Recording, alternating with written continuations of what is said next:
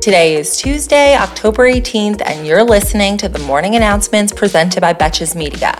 I'm your host, Sammy Sage, and the morning announcements is your daily 5-minute breakdown of the headlines that isn't afraid to take a side and roast the most consequential reality show there is, our government. This episode is brought to you by Uncommon Goods. If you're on a mission to be the best gift giver ever this holiday season, Uncommon Goods makes it easy to find remarkable and truly original gifts for everyone.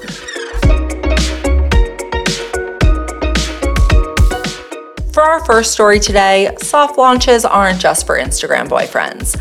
This past weekend, the Biden administration launched its online application for student loan borrowers to claim loan relief. They announced that the soft launch website handled the early stream of applicants without glitches, and that 8 million borrowers had already applied over the weekend. If this is the first you're hearing about it, or even if it's not and you borrowed federal student loans, head to studentaid.gov to apply for loan relief.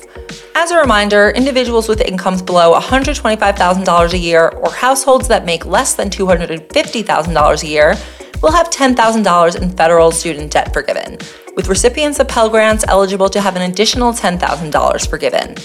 It's estimated that 20 million Americans will have their student debt erased entirely as a result of this program. So this is the one college-related assignment you do not want to procrastinate. Just when the government was baselessly announcing that the pandemic is over, we have not one but two new variants. The variants are known as BQ1 and BQ1.1 and are technically subvariants of Omicron. They now account for more than 11% of cases nationwide, which is double its viral market share from a week earlier, and they're expected to become the dominant strain by next month.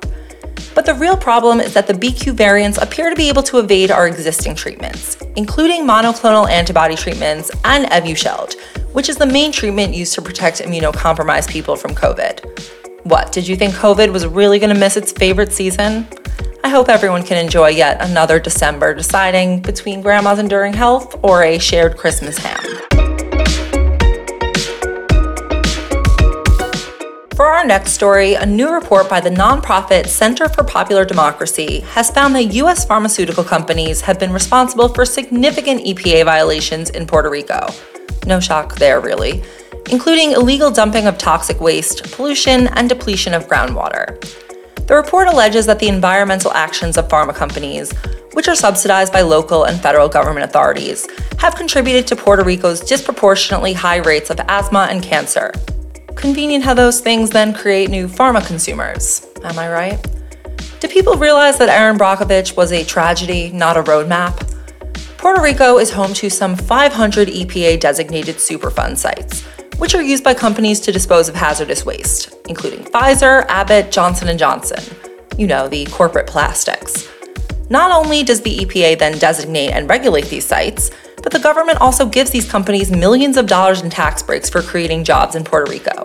Since 2017, drug companies have received over $100 billion worth of tax breaks. And when it comes to regulation, corporations seem to regard that as just part of the cost of doing business.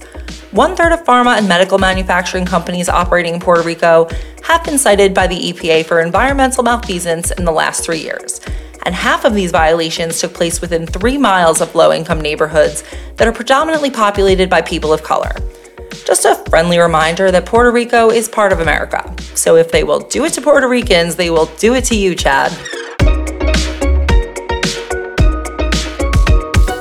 For our final stories, we are doing some headlines that speak for themselves about unsavory characters. Kanye West, who I will simply not refer to as Ye, has offered to buy the right-wing social network Parler. According to their latest proclamations, the deal should be done before the end of the year, and the price was not disclosed. So if Christmas dinner does end up happening this year, just be prepared for your MAGA uncle to ask you who Skeet is. The DOJ is recommending that Steve Bannon be sentenced to a mere 6 months in prison for his defiance of the January 6th committee subpoena, which earned him a contempt of Congress conviction. A badge of honor for him, surely.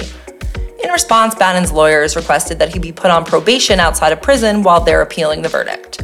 Bold of them to put Bannon and appealing anywhere near the same sentence. But I mean, we are all for ending mass incarceration. Just like later.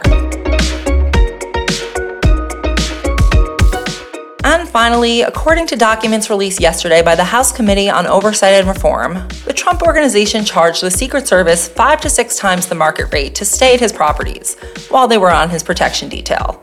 Another deeply shocking story, let me just say. But this is in direct contrast to the claims of Eric Trump, who does what that organization would call managing it, who has said that they provided rooms for the Secret Service at cost or free, and at one point said that they were charging like $50 a room, which obviously are all themselves inherently contradictory claims.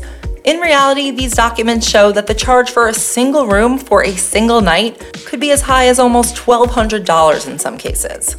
I mean, what could they possibly have been offering for that price? A golden shower? Thank you for listening to the morning announcements, and thanks to our partner Uncommon Goods. Uncommon Goods wants your holiday season to be stress-free, so check out their selection of thousands of items today. From art and jewelry to kitchen, home, and bar, Uncommon Goods has something for everyone. And they're not the same lackluster gifts you could find just anywhere. I just moved, and there are so many furniture brands out there, but Uncommon Goods has really unique and fun items that stand apart from what you see on most sites. So if anyone wants to get me a housewarming gift, get it from Uncommon Goods.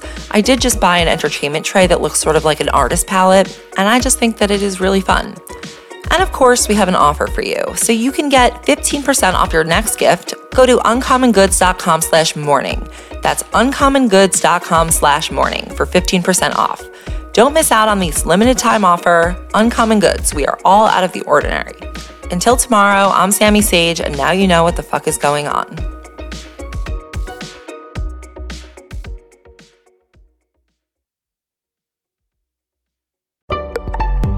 Betches.